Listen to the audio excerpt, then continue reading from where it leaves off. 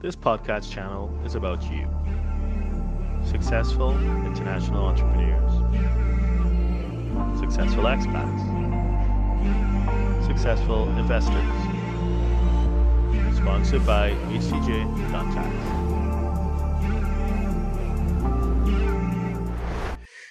Hello, good evening, everybody, and good morning to those that are in different time zones. Welcome to another live stream from HTJ.tax.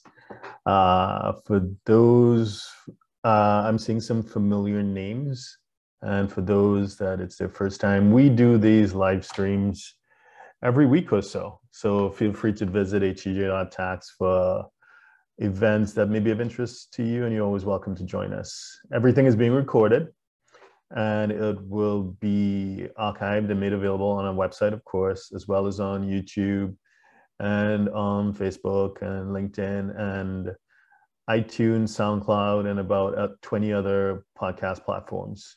So if you have a friend or colleague that wanted to make it and couldn't make it, you can send them a link, or you can ask them to just visit htj.tax, and everything is there.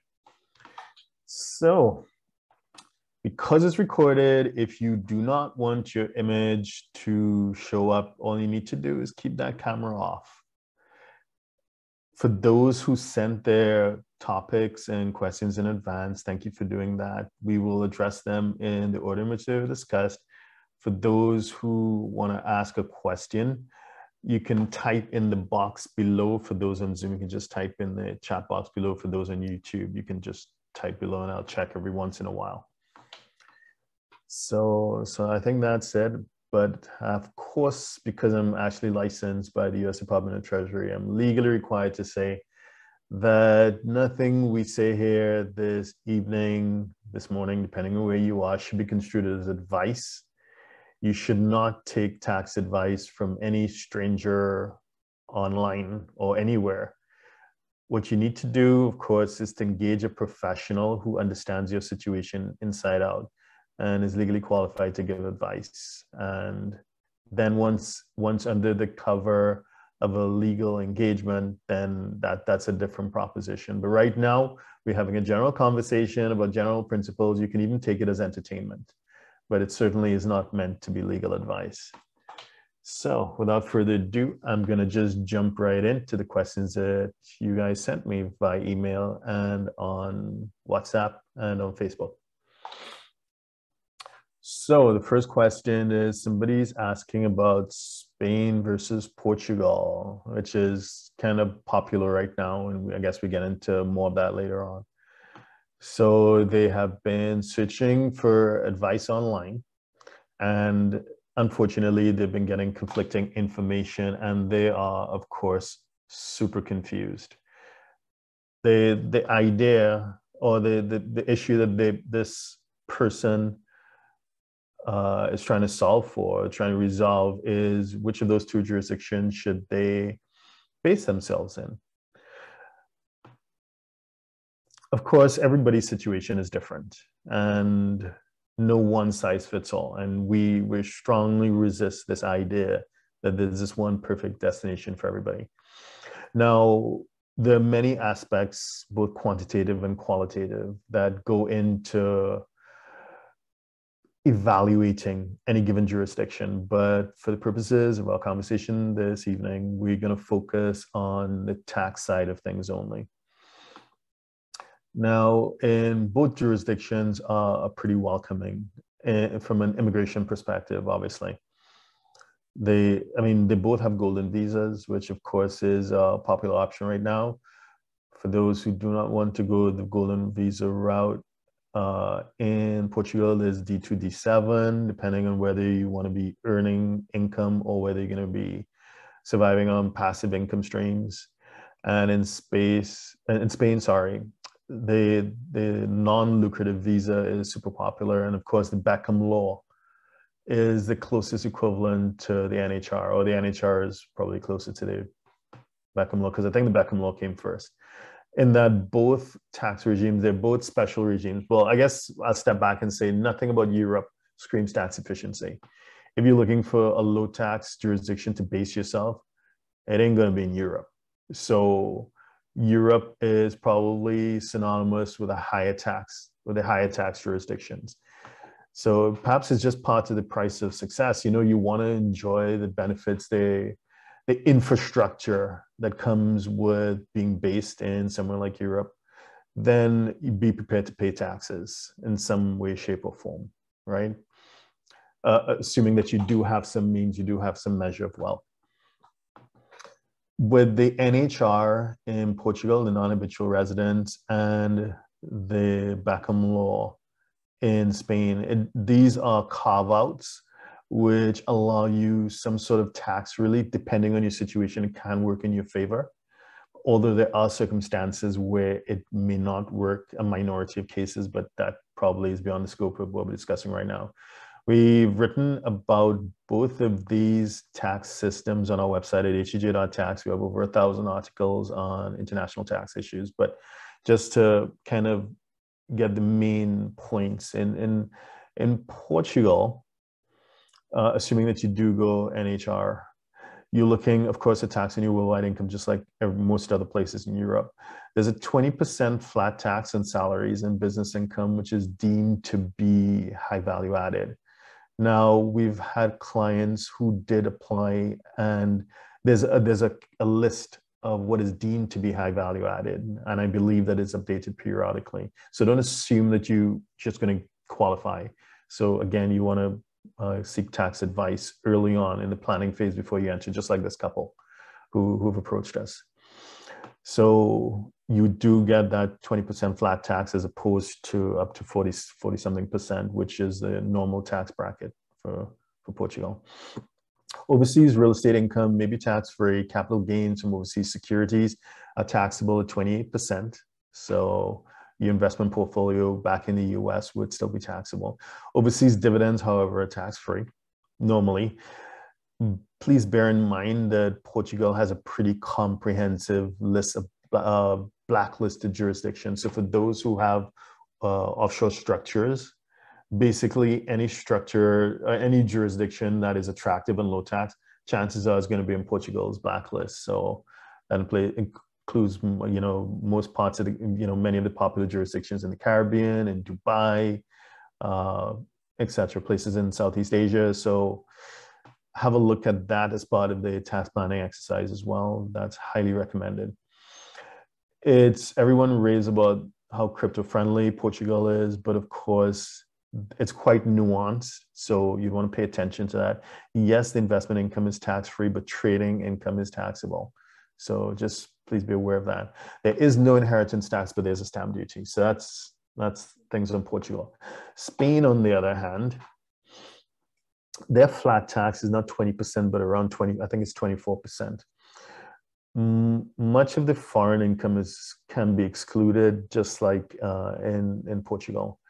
Now, the Beckham law is a bit complicated, and it's kind of annoying if you really think about it, compared to other carve-outs like Ireland and the UK have res non dom. You know, Belgium has a similar plan.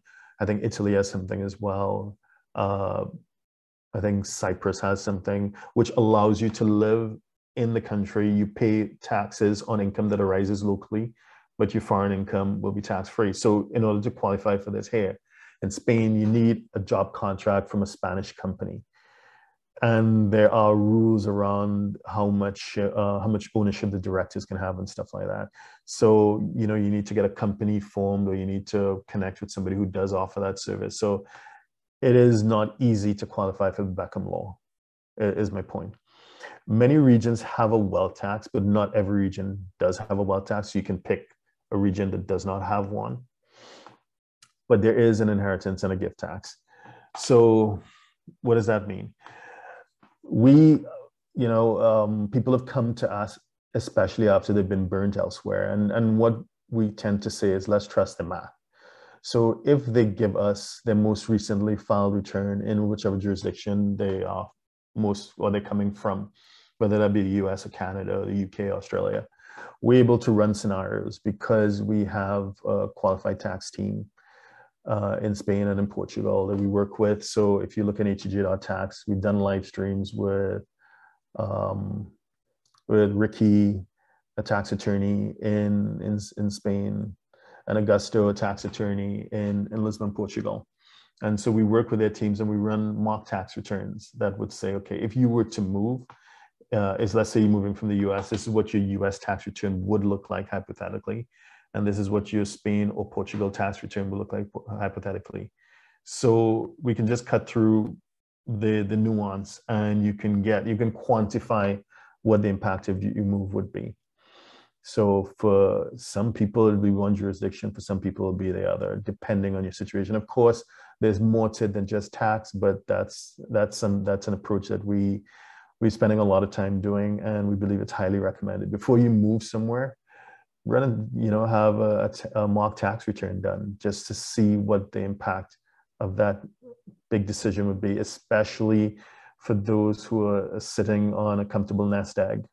So most of our clients do have their earnings are, if they're working still, their earnings are in the 6 figures or 7, and the net assets, the investable assets, in 7 or 8 figures. So these are not decisions that they take lightly. So it's definitely worth it. Thanks for asking that. I hope that helps. That's a process that we would recommend, and one size can't fit all. And we've seen many scenarios in which someone thought that they were being tax efficient by moving from one jurisdiction to the other based on just headline info, forgetting that tax rules are quite nuanced. And when you dig into it, and when they finally settle, they realize that their tax bill is actually higher. That's, they may have made a mistake. So highly recommend get a mock tax return done. Next question. Okay. Someone's asking about crypto in Portugal. So yes, for the most part, there's no sales tax, or there's no capital gains tax. So if you're a crypto investor, it's fine. Jurisdictions like Portugal will work in your favor. However, many of our clients, and perhaps some others amongst you here, crypto traders, and the person who asked this question didn't specify whether they were an investor or a trader, so I'll give both. So if you are an investor, that is, and of course the distinction is quite nuanced as well, and it's defined differently in different jurisdictions. But generally speaking, when it comes to Portugal and many other jurisdictions that we deal with, if it is that your strategy, just speaking very generally, is to buy and hold, you probably qualify as an investor, in which case you would be tax-free in Portugal, which is good. However, if you're a trader, so like you're actively buying and selling, and there are lots of short-term gains, and it's something that you're probably doing full-time, it's not something you have on the side yielding passive income. You're actively involved in buying and selling. We have clients that do dozens of trades per day, or much more than that if you're an algo trader, an algorithmic trader, a high frequency trader. That will definitely qualify as business income. So please keep that in mind. Trading income is not tax-free. Investment income, when it comes to crypto, will be tax-free. I hope that answers your question. Next question on the list. Right, yeah. Choosing an international tax advisor. That is obviously quite difficult, because let's be honest, it's the Wild West.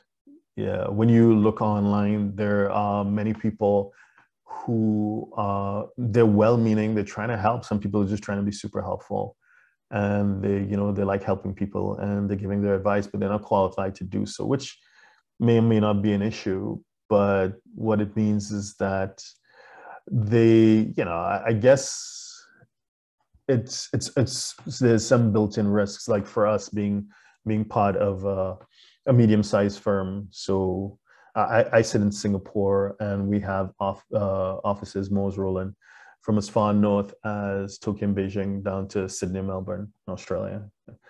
And we also have offices in Dubai, Portugal, UK.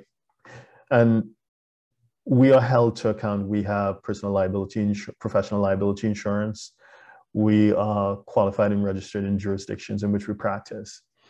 So if we make a mistake, then we are held to account. We have skin in the game. It's not, yes, we're running a business, so we're hoping to make money, but if we mess up, we'll have a price to pay. So we're highly incentivized to be careful, right? Which is why I guess when you look online, many of those who are qualified in the international tax space, they, in terms of speaking and giving advice in a free manner, they don't do so as freely as someone who is not qualified, because there'll be no consequences if they say something wrong. No, don't get me wrong. It's just not having a qualification and not being registered or licensed doesn't mean that someone knows less, because I follow some international tax personalities online, and some of them are not qualified and they are brilliant. They know their stuff, but sometimes they make mistakes, just like any human being. And because many of them work alone, so they're not part of a governing body, they don't have continuous professional education every year. They don't have people sitting in the office to bounce ideas off of and to discuss complex cases. And sometimes they're just trying to figure stuff out on their own. And that puts them at a disadvantage. So anyway, here are 5 things that I would consider in deciding on an international tax advisor. So, as I hinted, they need to be part of a team, because I think it's impossible that one person knows everything. I think it's just natural that an individual would have more experience in one jurisdiction or one area of practice over another. And when you look at larger firms, they're highly specialized. And it's not that they're inefficient or being silly. It means that, the US tax code alone is 12 million words. So, there are people that specialize in different areas of federal tax. And then you have 50 states and DC. So you have different state tax rules. Now, one person cannot know all of that. And, similarly in Singapore, yes, someone would know income tax, but what about corporate tax? What about indirect tax? These are areas of specialization. So bottom line, first, someone needs to be part of a team. Secondly, the team should be qualified and exposed in jurisdictions in which you have some sort of exposure. And I think that just makes sense. Someone could spend time reading about a jurisdiction online, but that's different from actually practicing in that jurisdiction, of course. So that's number 2. Members of the team must be specialized in multiple jurisdictions. Thirdly, they need to be multilingual. So it's one thing reading English translations of tax rules in Indonesia for someone living in Bali, but that's a translation. It makes a whole lot more sense if that person would speak Bahasa Indonesia, so that they can really understand and get the stuff that may have been lost in translation. So they should, members of the team should also be multilingual. So that's the third thing. And fourthly, they need to be up to speed with all the changes, especially right now. I think there's no jurisdiction that is sitting still. Everyone is changing in light of the turmoil that's going on in the world right now. And fifthly, you need to get a sense for what the fees are up front. There should be some sort of published fee schedule for us who are regulated by the American Institute of Certified Public Accountants, AICPA. We need to have a fee schedule available for clients to have a look at, so there are no surprises at the end. So 5 points that I think you probably want to consider. They need to be part of a team. They need to be qualified in multiple jurisdictions, and qualified, licensed, insured. They should be multilingual. They should be proactive in keeping up with the rules, and you should have clarity on the fee structure. So hope that helps. Next question. Yeah, there is overlap between international tax and investment migration, right? So citizenship by investment, residency by investment, company formation, work permits, immigration matters, because there are tax implications to that, as well as immigration implications to some corporate structures as well, depending on what you're trying to achieve, right? So sometimes you would need to consult a team that is familiar with the investment migration space or international migration space. How do you choose someone in that space? To be fair, understand that people, I mean, there are people that are helpful, but again, it's like international tax in the Wild West. Most people that you would find online, again, they're not licensed, but very few jurisdictions, relatively few jurisdictions require that someone be licensed. Like in Australia, for example, it's a requirement that someone be properly licensed to play in that space. But in other jurisdictions, no. So I think where possible, you'd want to avoid brokers because invariably they are just chasing commissions and they're going to pass you on to someone else who's going to do the actual heavy lifting. And you'd want to check on whatever jurisdiction you are interested in. You can probably check with a government body website to see whether the team that you're interfacing with, are they listed on the website? Are they qualified? Have they been licensed or accredited by that jurisdiction? Otherwise, you're dealing with a cowboy who may or may not know what they're doing. And unfortunately, given what we do, we have seen quite a few cases where people have been misled or quite honestly swindled. We've seen losses in the 5, 6, and even 7 figures. And, you know, many have gone to court. Some people have just disappeared. So it is crazy town out there. But just bear in mind that everyone is running a business and therefore there may or may not be biases. We do offer that advice. We do keep a database of, I think, about 80 to 90 jurisdictions and their investment migration programs, whether they be residency or citizenship. But we have the information and we can advise clients, but we don't actually do the implementation. So in other words, we have no skin in the game. We are not incentivized by commissions. If it is that I feel as if my team is specialized in, for example, Caribbean passports, then, you know, when you have a hammer, everything looks like a nail, right? So you would think the solution to everybody's problem is a Caribbean passport or Vanuatu passport or Belize company or Panama Foundation or whatever the case may be.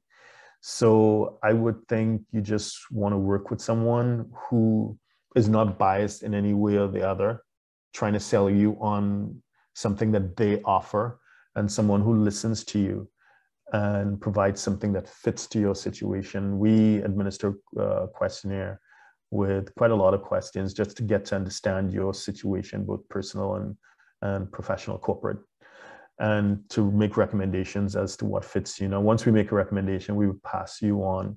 If you agree with it, we pass you on to someone who is fully accredited to actually carry it out. So this will be someone who's actually on that country's website, someone who's licensed or qualified in that jurisdiction, attorneys, accounting firms, or whatever. And, you know, so there would be, let's say, no misunderstandings. And so I hope that helps. Bottom line, if you find a team that's not trying to sell you or push a prepackaged solution, which they want to force on everyone to chase a commission. So someone with no dog in the race, someone who's completely agnostic and will listen to you and see what fits your unique situation. Hope that helps. Next question. What is the biggest mistake when it comes to international tax structures? Yeah, I was on a Zoom call just before this with some entrepreneurs based in a country in Southeast Asia, I won't say which one, and they have investors as well as team members in a Western jurisdiction, so in North America, so either the US and Canada, or Canada, it doesn't matter which one. So that's the way the team is. The entity is incorporated in somewhere in Southeast Asia. Most of the shareholders and the team is in Southeast Asia, but they also have some minority investors and team members in North America as well. And I think it just reminded me of what I think the most common mistake is in international tax structures or international tax planning, the belief that if you incorporate a company in a different jurisdiction, or if you have a bank account in a different jurisdiction, it's not taxable where you are. For most jurisdictions, not all, but for most jurisdictions that we were playing, there is the concept of nexus or permanent establishment. So even if you have a company incorporated in the BVI, for example, or in Hong Kong, if it is you're actively running that company in Bali, as in you're making key decisions on management and control is in Singapore, management and control is in Australia, even though it's incorporated somewhere else, it becomes taxable there. It's taxable where the decisions are being made.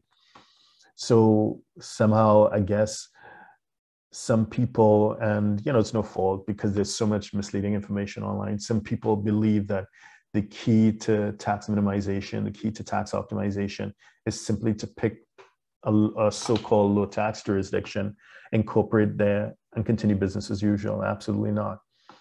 Absolutely not. Once you continue to be in another jurisdiction other than where it's incorporated, it may be taxable where you are if you are a key decision maker.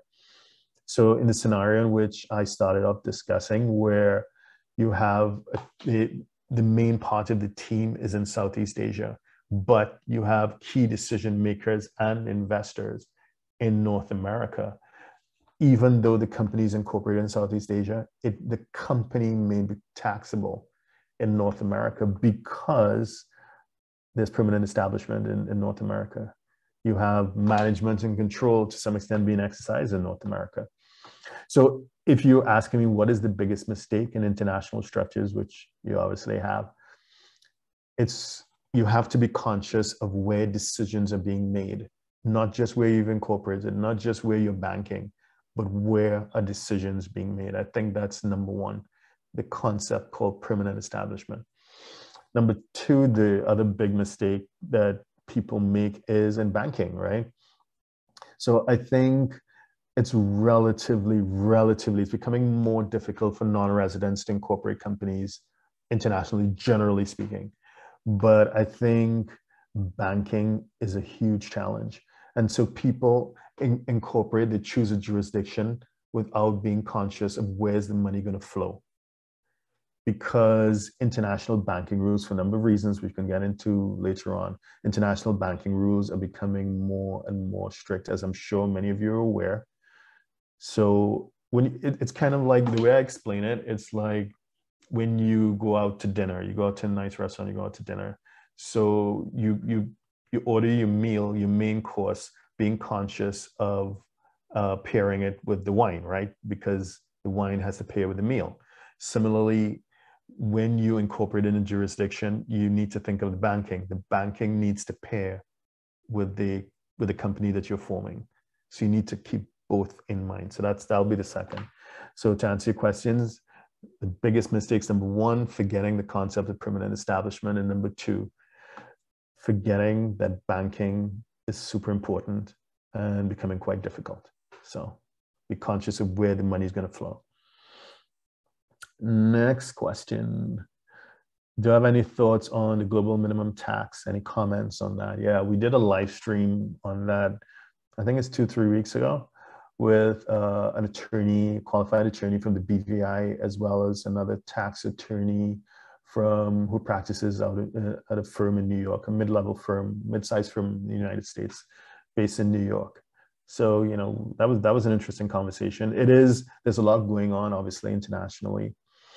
I think the takeaway is that for most people on this call, it probably is not going to affect them because the threshold is 750 million euros.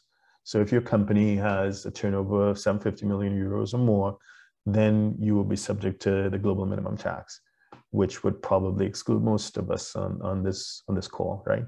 So, but it is something to look at. This whole idea of being tax-free and not paying taxes anywhere, those days are over. The idea of anonymity and hiding, those days are over. So you definitely, if it is that you may have tax exposure in any jurisdiction and you may be delaying coming forward and becoming completely compliant, I always advocate that you should do so as soon as possible because of free information exchanges and all these cross-border tax rules. I think, I mean, if it is that you're not doing anything much, well, okay, maybe you'll be able to fly under the radar, but the people that we deal with, they're on 6, 7, and 8 figures. So they're not exactly flying under the radar. And if and when you get caught out, it's going to be quite painful. So just make sure that you always get advice. And when you have an international tax structure, I think, I think it's like having a car, right? So you drive your car, but it needs to be serviced, right? Because wear and tear, things change. You need to get it checked out every once in a while. Same with your corporate structure. So because the rules change, it may have been fit for purpose last year, but it may not be fit for purpose this year, or it may not be fit for purpose given the changes that are coming in. For example, in the US, lots of changes are expected. So tax planning, constant tax planning is a must. Just keep on top of it. Keep in touch with your advisors. Be proactive. Don't be reactive. Next question. Do I think that the increases, the coming tax increases would mean that people are going to be at least moving to different jurisdictions? I guess that's what you're asking, right? I'm kind of paraphrasing. So there is this perception that the wealthy, they go hide in low tax jurisdictions to avoid paying taxes. It's something that the media tends to promote. Lots of anecdotal evidence that this one entrepreneur, this one investor has done X, Y, and Z. So there's an academic I think he's from both Stanford and Cornell. His name is Dr. Christopher Young, and he's published widely. So what he's done, and I use him as a great resource. So he's written a book called The Myth of Millionaire Tax Flight, How Place Still Matters for the Rich. I think he published it when he was at Stanford. And he also published some findings in the American Sociological Review. This is back in 2015, 2016, I think. And he's also been quoted extensively in the New York Times and the Wall Street Journal. The point is that he went through US tax data because the IRS makes tax data available to researchers. Of course, it's anonymized, so you can't see who is who, but you can see tax brackets. So the point is, when he looked at, years or decades of tax returns, what the data shows is absolutely the opposite of what the media publicizes, which is the wealthier someone is, the less likely they are to move. And then he did the same thing in conjunction with Forbes magazine, because Forbes does this list of wealthy people internationally and domestically within the US, but internationally as well. And again, same thing for people on the international rich list. The wealthier, generally speaking, of course there are exceptions, but generally speaking, what the data says is the wealthier people are, the less likely they are to move. So, but that does not mean that people that higher income earners don't have a plan B. Of course they have a plan B. Of course they have second residencies and citizenships. They have homes in different jurisdictions. And yeah, they have a plan B, but they're less likely to move than someone who is a lower income earner. And the reason why is that they just can afford to hire tax advisors who help them with tax planning. So the solution isn't necessarily to run to a low tax jurisdiction. The solution is to get good advice. So my response to your point, yes, there are lots of changes in the tax landscape, obviously, given what's going on right now. But I know that things may have changed recently, as in the last couple of years, because of the crisis that the world is facing. But generally speaking, wealthy people don't move, they plan. Lower income people, apparently, according to that research, moves. So again, you know, my advice, if I was to give advice, is before you make any big decisions, talk to a qualified professional. Do like the other wealthy people, right? Take a page out of their book. Plan, plan, plan. All right, next question. Okay. In terms of, right, so in terms of what we're seeing, yes, I'm seeing the other questions that you guys are putting in the chat box below. But I just need to respond to those who submitted their questions and their issues or ideas in advance. So please bear with me. Okay. Someone asked, given our portfolio of clients, our higher income earners, where are they going? Which jurisdictions are they going to? Those who are internationally mobile. So for those who are in Asia, or those who are already in Asia, or those who want to move to Asia, there is one choice. There's only one choice right now, which is Singapore. Once upon a time, it used to be, you know, caught up between Singapore and Hong Kong, but obviously Hong Kong has had some challenges, so it is definitely Singapore. And you've seen the stuff in the press about the airport is full of private jets.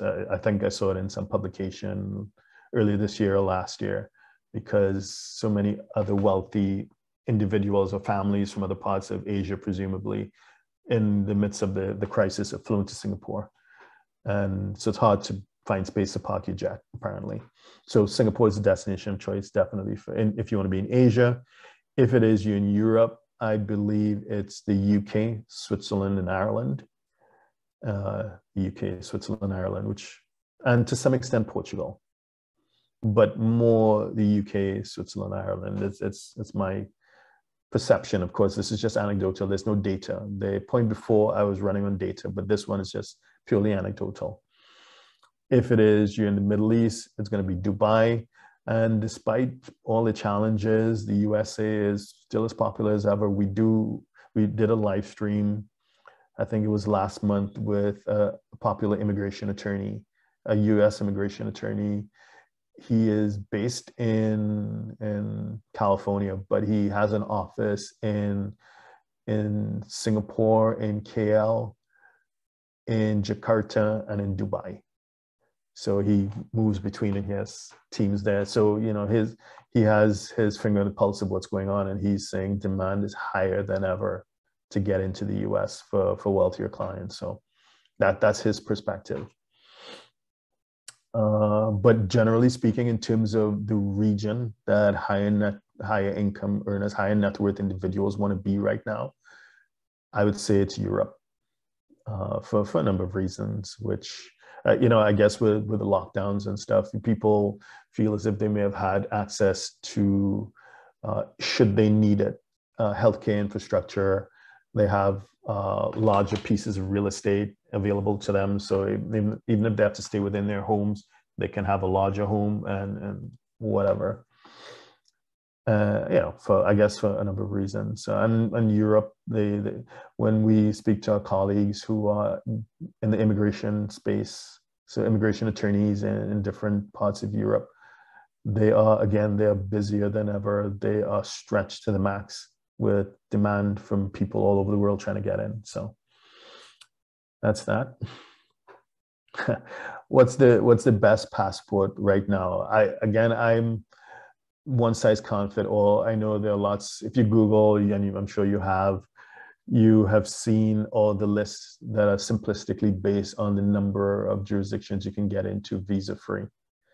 Which, I mean, first of all, to some extent, the whole visa regime is upside down right now, because even though on paper jurisdiction X has access to jurisdiction Y visa-free, it has not been working like that for the past couple of years. You know, you have to make requests, non-essential travel has been blocked, whatever. So essentially, even when you're a citizen, the ability to return to your home country has been difficult or unavailable. So I think that it's kind of hard right now. We're in a whole new space. But having said that, if it is that we're saying that the place that people want to be right now is in Europe, and that's just anecdotal, of course, I'd say Ireland right now is in a great position. Why? Because it's part of the EU, obviously. It's part of Schengen, it's part of the EU, but it's also within that common travel area with the UK. So you have, I mean, there's no border check. It is seamless access to the UK, no border checks, seamless access to the rest of the EU. So Ireland has been a popular choice, and I think it's our most powerful travel document for those who are in the Western world anyway. Any advice? Someone's asking, is there any advice for nomads who may be US exposed? So I have an acronym that I use, BEST, which means do your best. So the first thing, if you're US exposed, B, bank. So remember to file your FBARs if you do trigger FBARs. FBARs stand for Foreign Bank Account Reports. It's a form called FinCEN 114. When it comes to international tax rules with the United States and some other countries as well, so I'm not just picking on the US, but when it comes to the US, it's counterintuitive in that the emphasis is on reporting rather than just paying whatever the tax bill is. They want you to report. So if it is you didn't pay whatever taxes are due, okay, fine, interest and some penalties, but we're in a low interest rate environment, depending on how much it is, it may not necessarily break the bank, right? But if you don't report certain transactions or certain foreign assets, it can be pretty draconian. I remember a case that was reported a few years ago where someone in South Florida, I think they had just about $1 million in an account in Switzerland. And the IRS deemed that it wasn't reported for 3 years. Now, the penalty is a maximum of 50% of unreported balance plus jail term, right? So the IRS deemed this account wasn't reported for 3 years. So, 50% of $1 million is 500,000, right?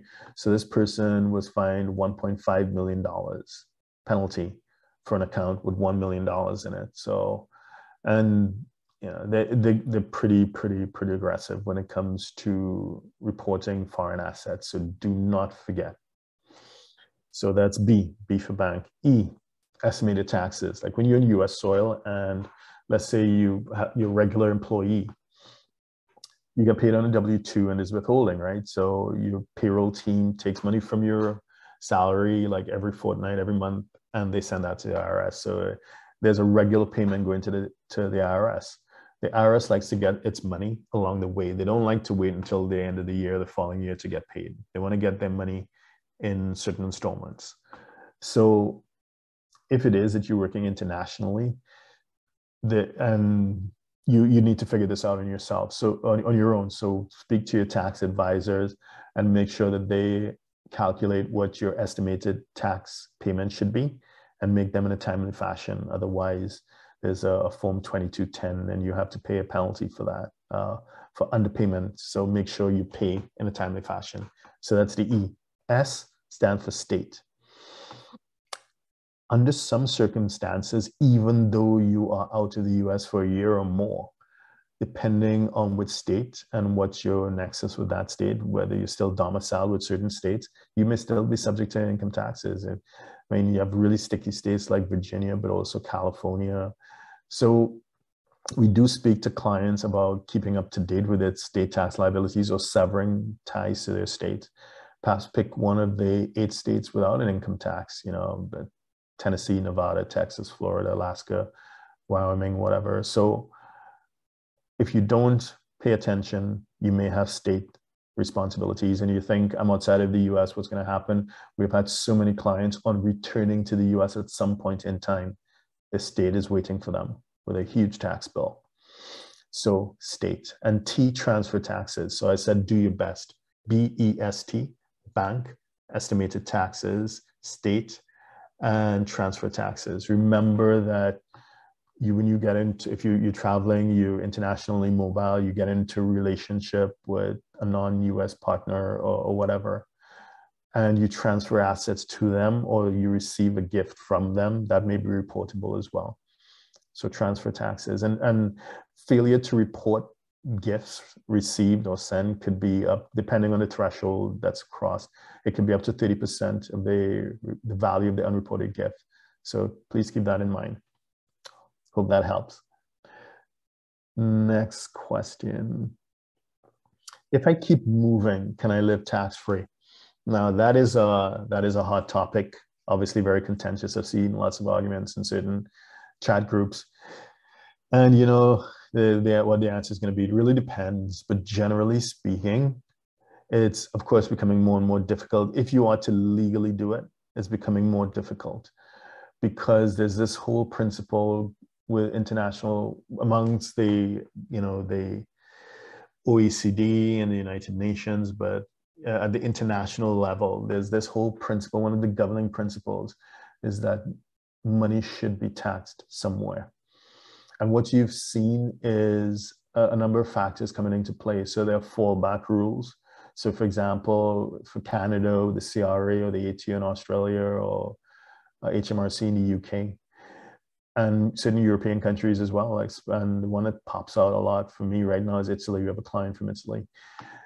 And if it is you move to a jurisdiction and you move out of your country, right? And you think, okay, I've severed tax resident, I'm gone, right? I'm out.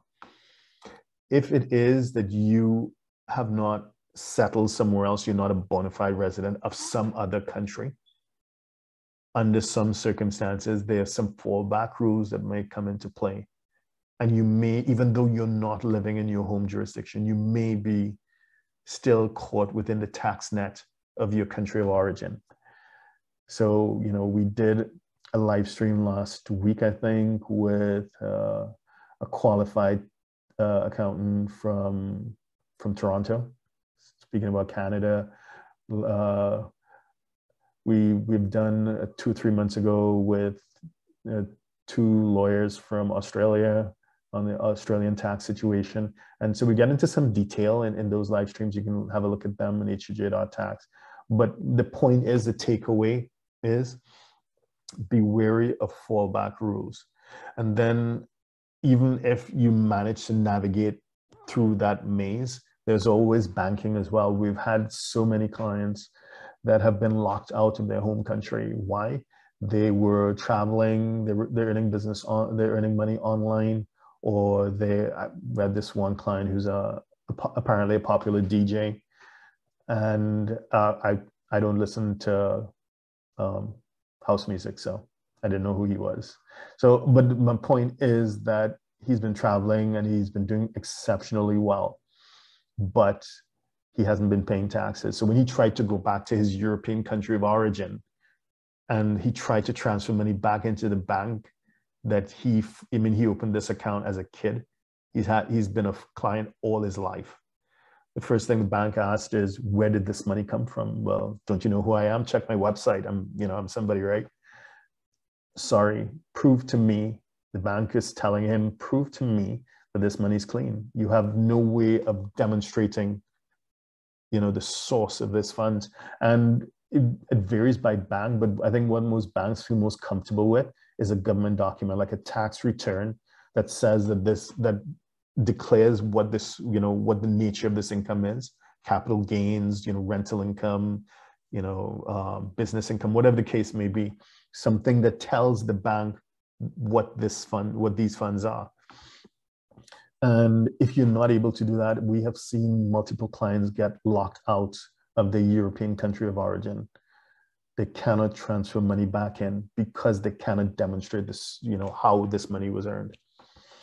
So while you may be able to legally travel around and earn money tax-free, at some point in time, you may want to transfer it back to your home or to a so-called first world jurisdiction, first world bank, and you may have problems.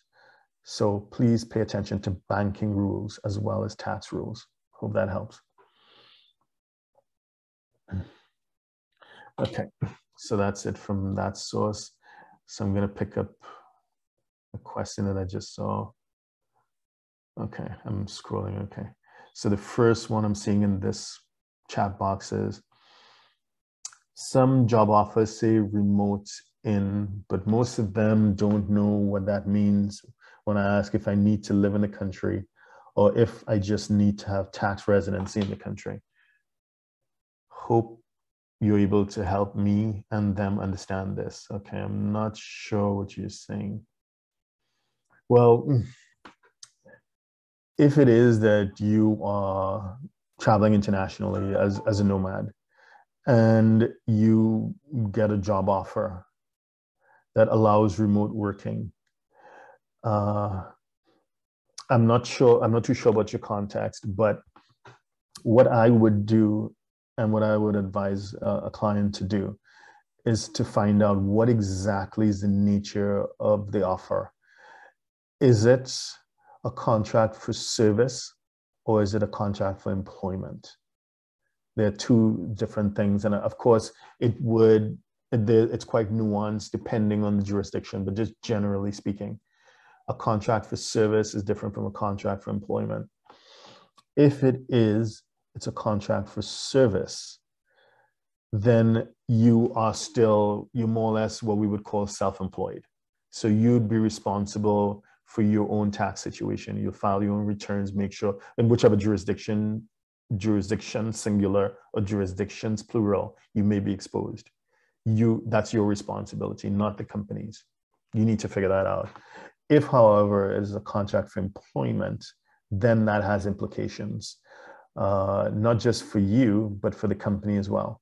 So you'd want to speak to the prospective employer about the tax situation, particularly around the social charges, because if it's construed that you're an employee, then the company may be liable to social charges in whichever jurisdiction depending on where you may be exposed. It's not just the tax situation, but the social charges as well. I can't comment beyond that because we need more specifics, but I hope that helps.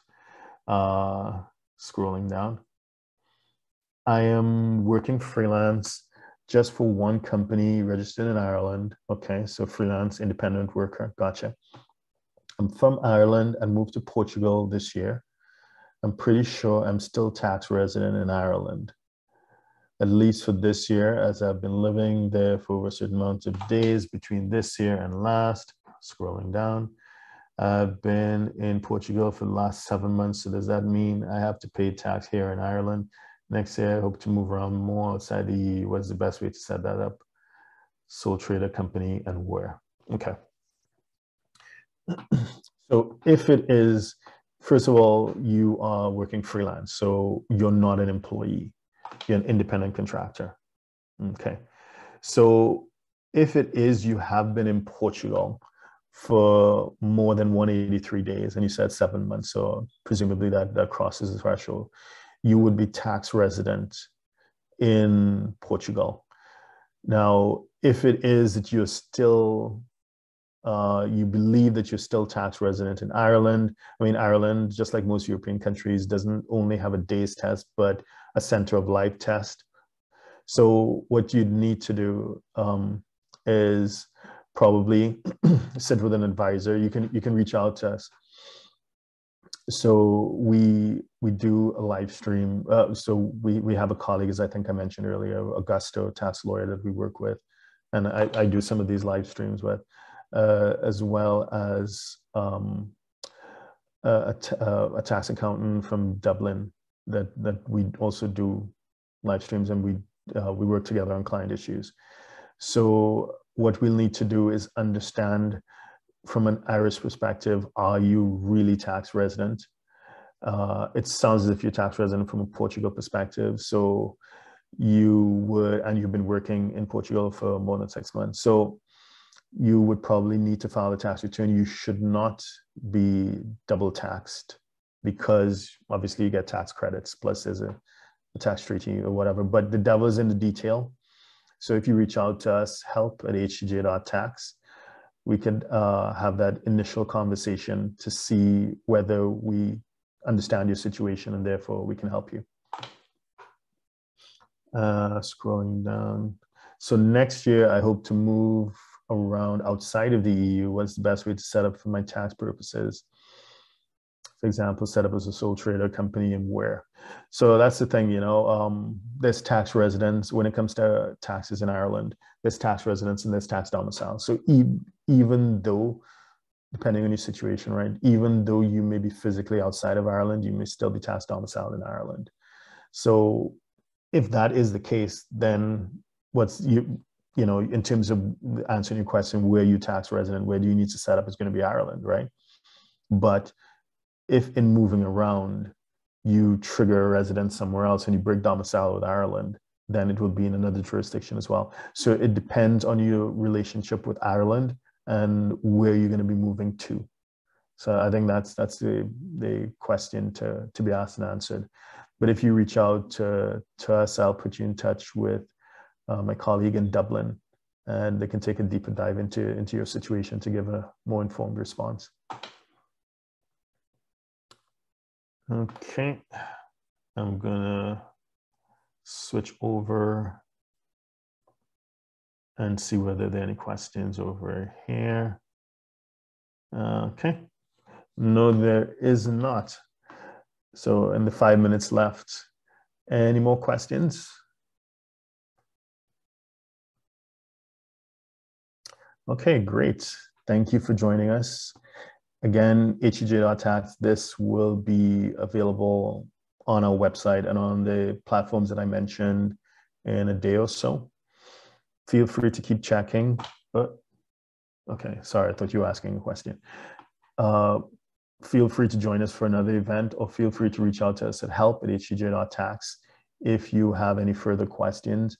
We're pretty active on social media, so we publish a video every day dealing with international tax issues. Thank you for joining us, and we'll see you next time.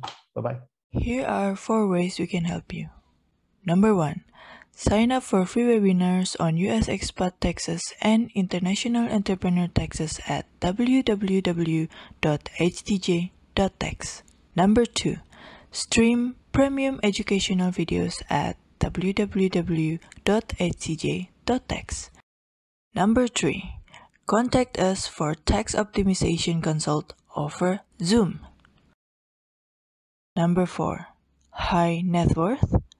We can quote for doing your US international taxes returns. Our books and upcoming event are available at htj.tax. Please subscribe, like, share, and comment below. Email us at help@htj.tax to engage us, to advise on international tax or business matters.